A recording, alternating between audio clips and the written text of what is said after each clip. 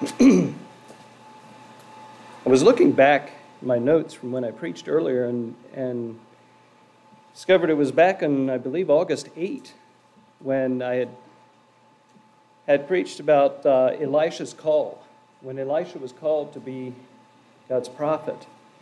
And I didn't realize it had been that long, but it's been almost, I guess, about 8 weeks. And I'd like to, again, thinking about Elisha's life and ministry this morning, and I'm going to be turning to 2 Kings again. Thinking about 2 Kings just a bit, the author of 1st and 2nd Kings is unknown. Some believe it was the prophet Jeremiah, because the style is similar to the book of Jeremiah. But no one knows for sure who that was. They do say it's either Jeremiah or one of his contemporaries is most likely who wrote 1st and 2nd Kings. The purpose of 1st and 2nd Kings, it's a selective covenant history. Sometimes it can be confusing in reading through 1st Kings on exactly what happened when or where, and comparing that with Chronicles, or I should say I can get confused with it and figuring out what happened where. But the reason for that is it's a selective history. It's written to explain to the Jewish exiles the reasons for the fall of Judah and Israel, the northern and southern kingdoms. It's to show why they fell and went into exile, just like God had told them they would if they were not faithful. The books are written to show God's faithfulness and to show the people's failure to keep a covenant. 2 Kings shows that God controls history.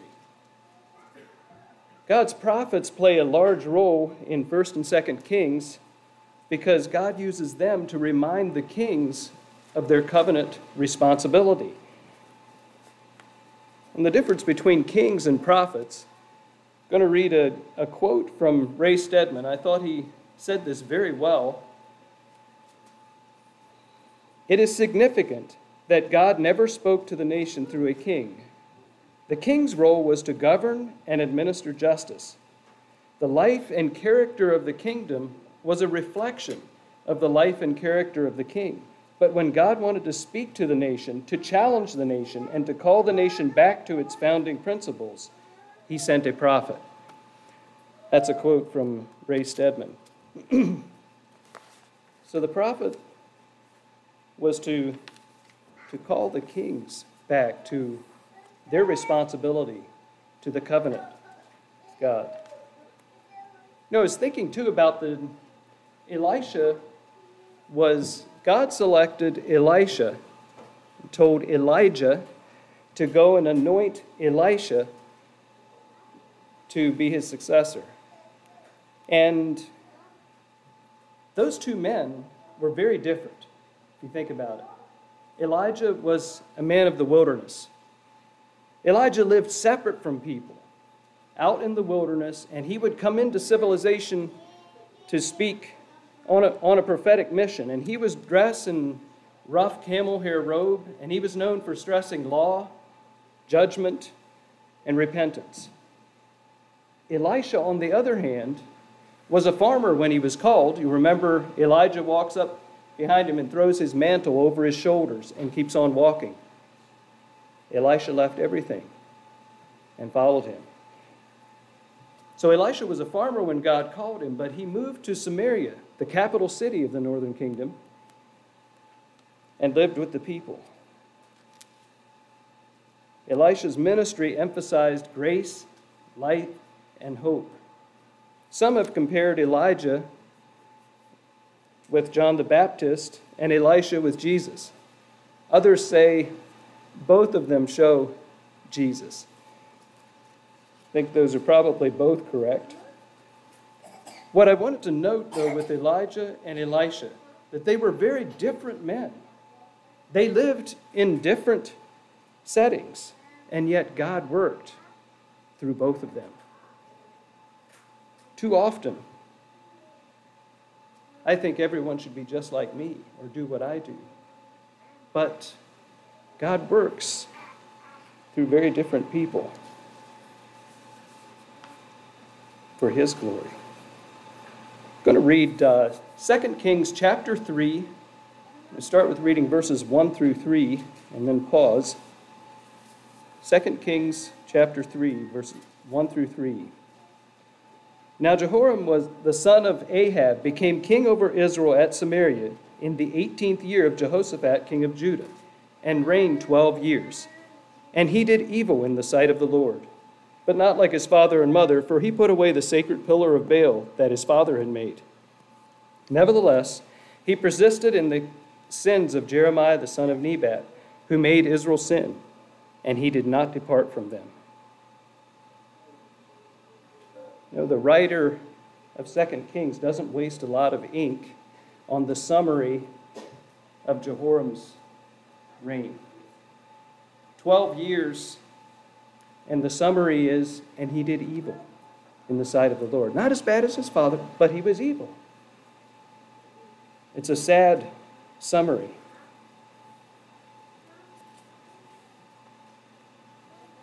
I'm going to read the rest of the chapter. 2 Kings 3, verse 4. Now Mesha, king of Moab, was a sheep breeder, and he regularly paid the king of Israel 100,000 lambs and the wool of 100,000 rams. But it happened when Ahab died that the king of Moab rebelled against the king of Israel. So the king Jehoram went out of Samaria at that time and mustered all Israel. Then he went and sent to Jehoshaphat, king of Judah, saying, The king of Moab has rebelled against me. Will you go with me to fight against Moab?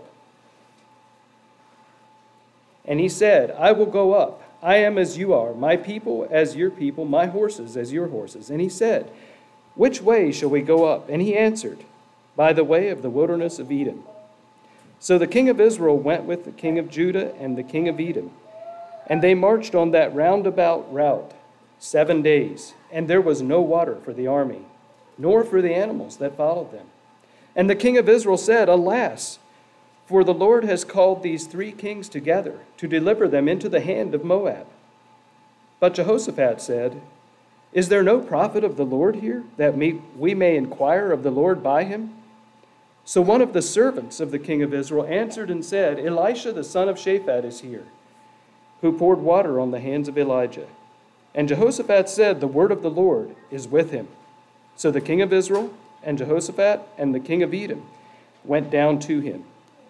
Then Elisha said to the king of Israel, remember, this is Jehoram, the one who the summary is, he did evil in the sight of the Lord. So he said to the king of Israel, What do I have to do with you? Go to the prophets of your father and the prophets of your mother.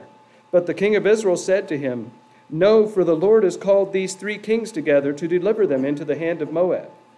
And Elisha said, As the Lord of hosts lives, before whom I stand, surely were it not that I regard the presence of Jehoshaphat, king of Judah, I would not look at you, nor see you. But now bring me a musician. Then it happened, when the musician played, that the hand of the Lord came upon him. And he said, Thus says the Lord, Make this valley full of ditches. For thus says the Lord, You shall not see wind, nor shall you see rain, yet that valley shall be filled with water, so that you and your cattle and your animals may drink. And this is a simple matter in the sight of the Lord.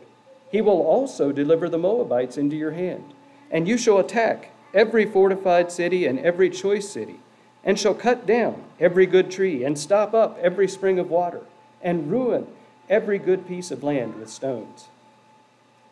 Now it happened in the morning, when the grain offering was offered, that suddenly water came by the way of Edom, and the land was filled with water. And when all the Moabites heard that the kings had come up to fight against them, all who were able to bear arms and older were gathered, and they stood at the border. Then they rose up early in the morning, and the sun was shining on the water. And the Moabites saw the water on the other side as red as blood. And they said, This is blood. The kings have surely struck swords and killed one another. Now therefore, Moab, to the spoil. So when they came to the camp of Israel, Israel rose up and attacked the Moabites, so they fled before them. And they entered their land, killing the Moabites. Then they destroyed the cities, and each man threw a stone on every good piece of land and filled it. And they stopped up all the springs of water and cut down all the good trees. But they left the stones of Kir-Hareseth intact. However, the slingers surrounded it and attacked it. And when the king of Moab saw that the battle was too fierce for him, he took with him 700 men who drew swords to break through to the king of Edom. But they could not. Then he took his eldest son, who would have reigned in his place, and offered him as a burnt offering upon the wall. And there was great indignation against Israel. So they departed from him and returned to their own land.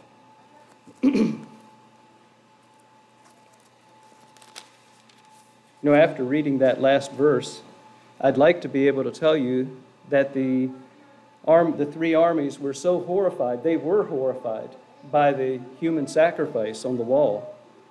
But I'd like to be able to tell you they were so horrified that all three of them turned from idol worship. But that's not the case. In spite of seeing where that leads, history shows us that they continued in idol worship.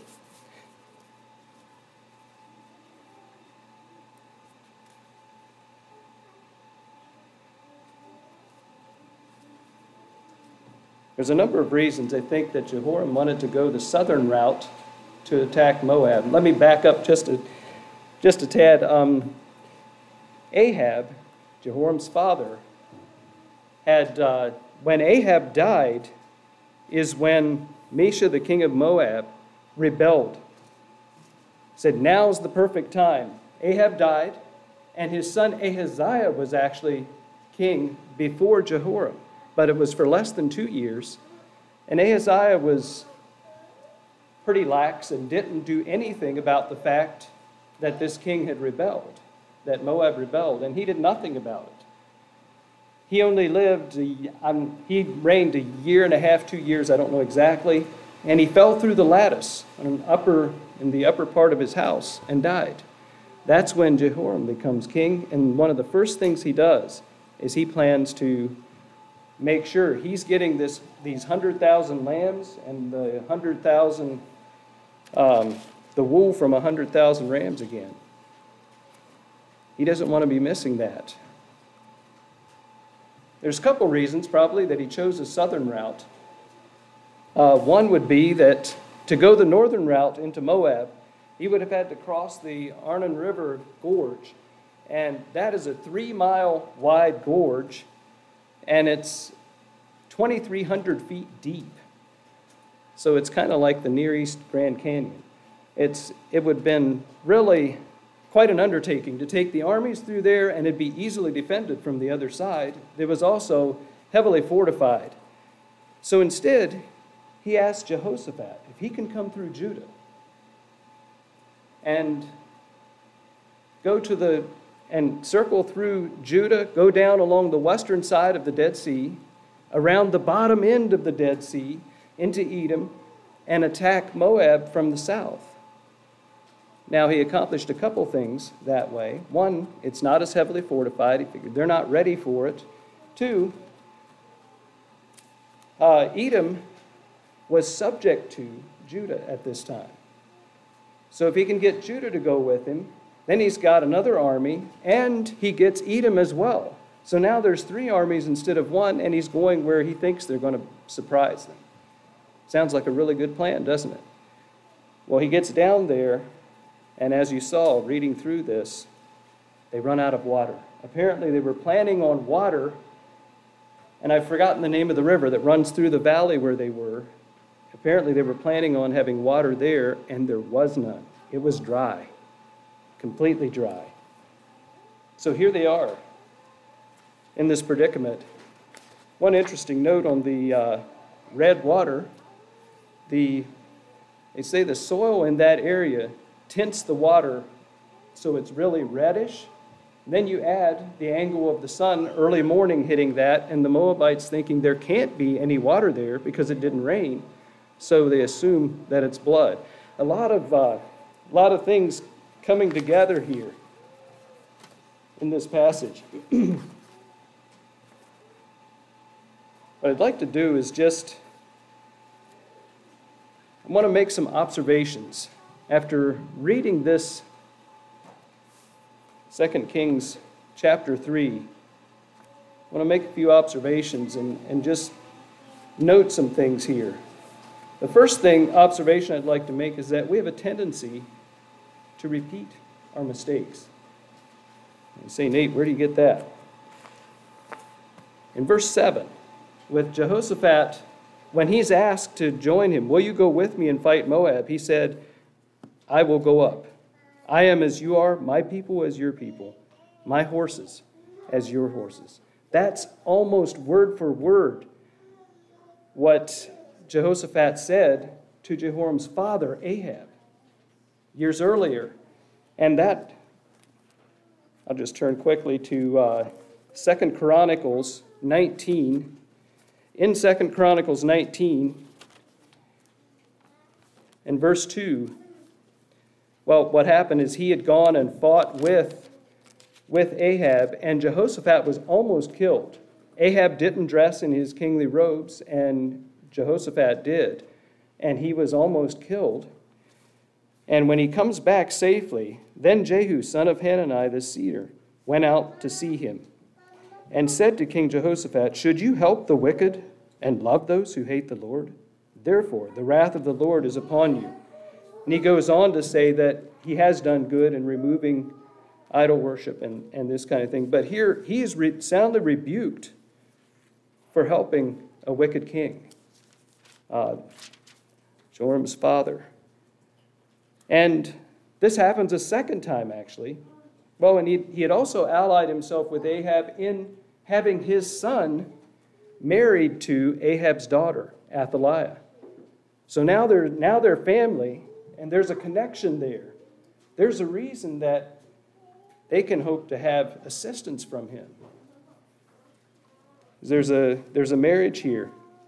So he joined them in fighting the Syrians, and then he also allied himself with Ahab's wicked son, Ahaziah, who reigned for just that short time.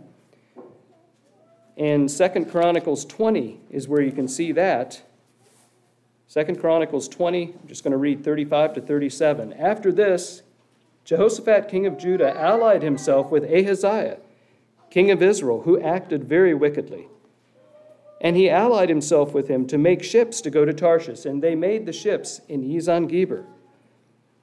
But Eleazar, the son of Dodavah and of Marsha, prophesied against Jehoshaphat, saying, because you have allied yourself with Ahaziah, the Lord has destroyed your works. The ships were wrecked, so that they were not able to go to Tarshish. So God destroyed the ships that he made in his alliance with Ahaziah, because he allied himself with a wicked king.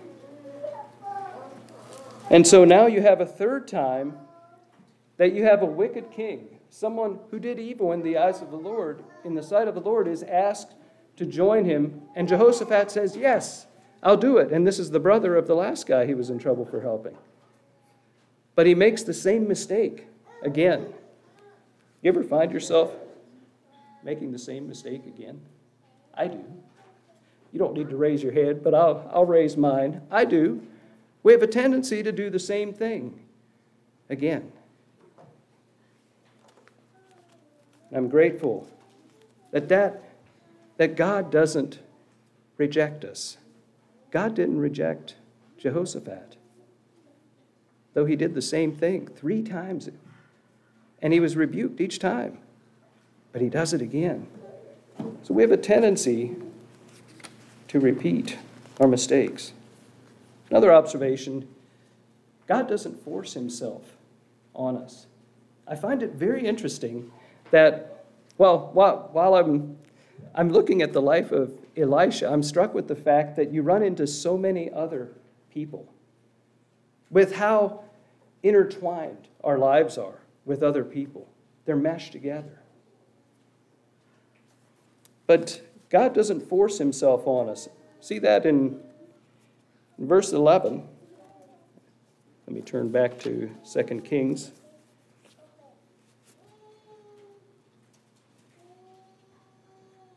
So Elisha was there. Jehoshaphat said, "Is there no prophet of the Lord here, that we may inquire of the Lord by him?" So the servant of the king of Israel answered and said, "Elisha, son of Shaphat, is here, who poured water on the hands of Elijah." Elisha, God's representative in the country at that time, was present. He was available, but he remained silent. The armies were in deep trouble. They ran out of water, and they had animals following them to feed the army. They had no water for the animals, for themselves. They were done if they didn't get water. They were all going to die. And they had walked right to Moab. Here's Moab on the border. Moab, by the way, during this 7-day trek through the desert, discovers their plan, and they're all lined up on the edge of the border waiting. But God didn't force himself on them. He waited until Jehoshaphat said, Isn't there a prophet of the Lord? Let's inquire of the Lord. You know, he made the same mistake 3 times, but he knew what to do. When he found himself in trouble, when he realized his mistake, he turned to the Lord. And that's what you and I need to do, because we will make mistakes. So Elisha's silent until they ask for him. Apparently, the kings didn't even know that Elisha was there. Jehoshaphat didn't, obviously. He asks, and it's one of the king's servants who says, yeah, Elisha is.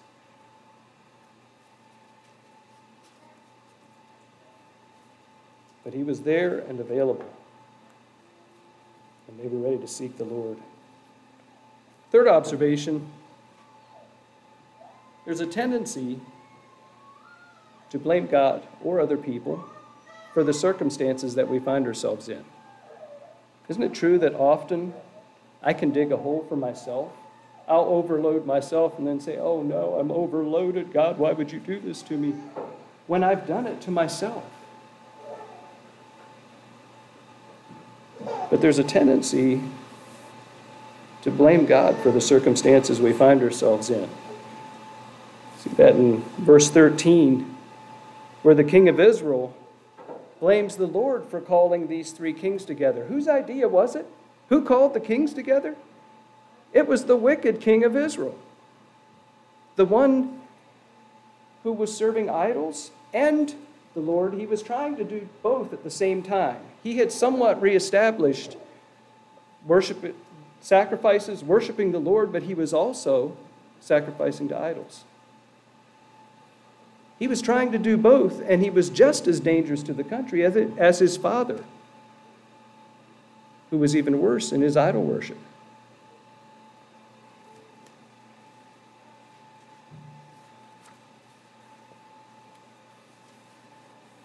Let's recognize when I caused the situation I'm in, but seek the Lord's help. Fourth observation, when I receive clear direction from God, he will often ask me to take a step of faith. I find that in verse 16. When Elisha says, "Thus says the Lord, make this valley full of ditches. For thus says the Lord, you will not see wind, nor shall you see rain, yet the valley will be filled with water." So here's these armies. They're dying of thirst. They're dehydrated. And he says, dig ditches. Who wants to go dig a ditch, even if you've got plenty of fluids? It's hard work. And that's a hot climate. But these men, these armies dug ditches so they'd have a way to retain the water that came through. An act of faith. Hebrews 11:6 says, without faith it is impossible to please him. For he who comes to God must believe that he is, and that he is the rewarder of those who diligently seek him. So he told them to dig ditches as an act of faith to prepare for what God is going to do. What if they hadn't dug ditches? What do you think would have happened? Would the water still have come? I think so, because God said it would come. But if they weren't prepared, probably that water would have gone on through. They wouldn't have gained much benefit from it. But they believed God, and they dug ditches. They were willing to do hard work as an act of faith. Often, when I receive clear direction from God, He will ask me to take a step of faith.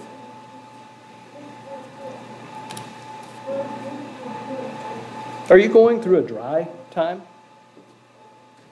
Will you, by faith, keep seeking God's direction and keep preparing your heart for what God will do?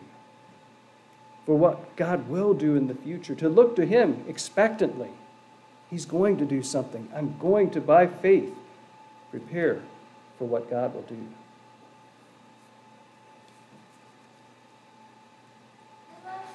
Fifth observation, God was at work even when they couldn't tell that anything was happening. Take that from verse 17, where the Lord said, you won't see rain, you won't see wind, but the valley is going to be filled with water. God was at work. They couldn't hear anything, they couldn't see anything, and so often, I think that's where I find myself. I may wonder, God, what's going on? Aren't you going to do something about this situation? We need you. And what I don't know is God is at work. I can't see it, I can't hear it, but God's working. Where did that water come from? Scripture says it came by the way of Edom. It came from the direction of Edom. We don't know where it came from. Was there a rainstorm somewhere that they couldn't see or hear? Maybe. That's what some commentators think. Did God just open up a spring from the massive reservoirs underground? Maybe. I don't know how God did it, but God sent water. He was at work, even when they couldn't tell that anything was happening, and something bigger than they could have imagined happened. And that's my sixth observation. God gave far more than they needed. They were just looking at that point to survive. They didn't want to die of thirst or from the Moabites killing them while they're dehydrated. God could have just sent enough water for them and their animals and they could get limp back home. But He didn't. God gave them much more than they needed. He gave them water for them, for their animals. He gave them red water that fooled their enemies. On top of that, He said it's a simple matter in the sight of the Lord to do that. So He's also going to give them their enemies, the Moabites, into their hand. He'll give them victory. So God gave far more than they needed. I forgot to mention that was verse 18.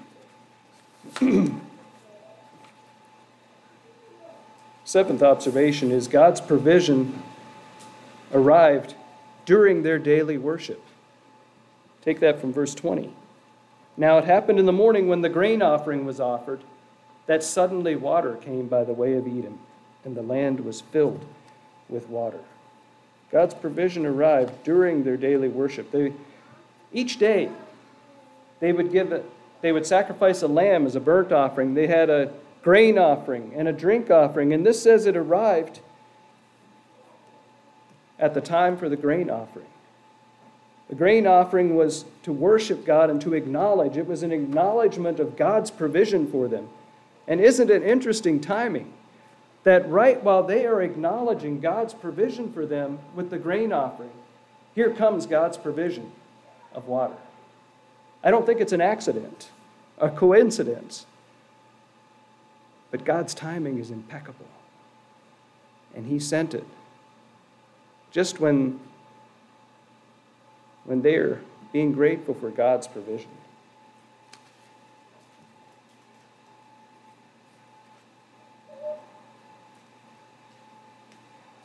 Eighth observation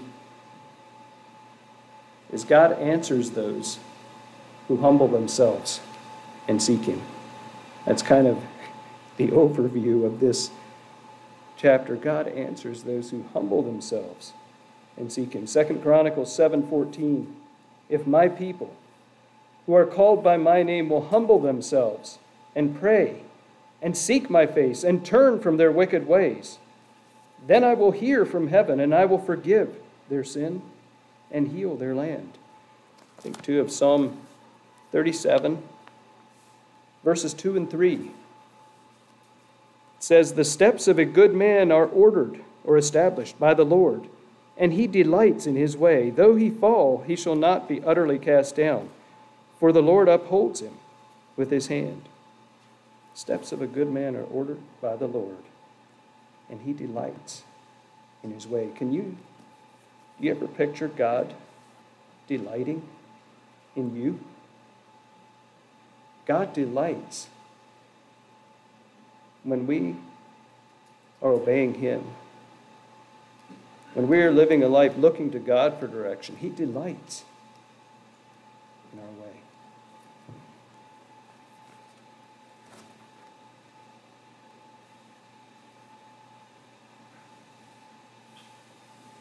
There are more things we could note about this. I'm not going to do that.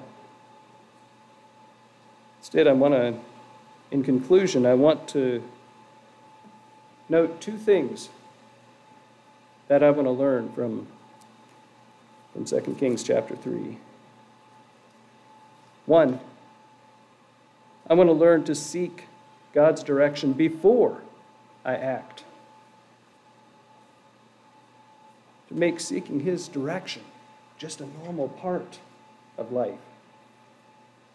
And second, if I find that I've run ahead of God, I want to repent and seek His direction with a heart that's willing to be steered, turned to where God wants it.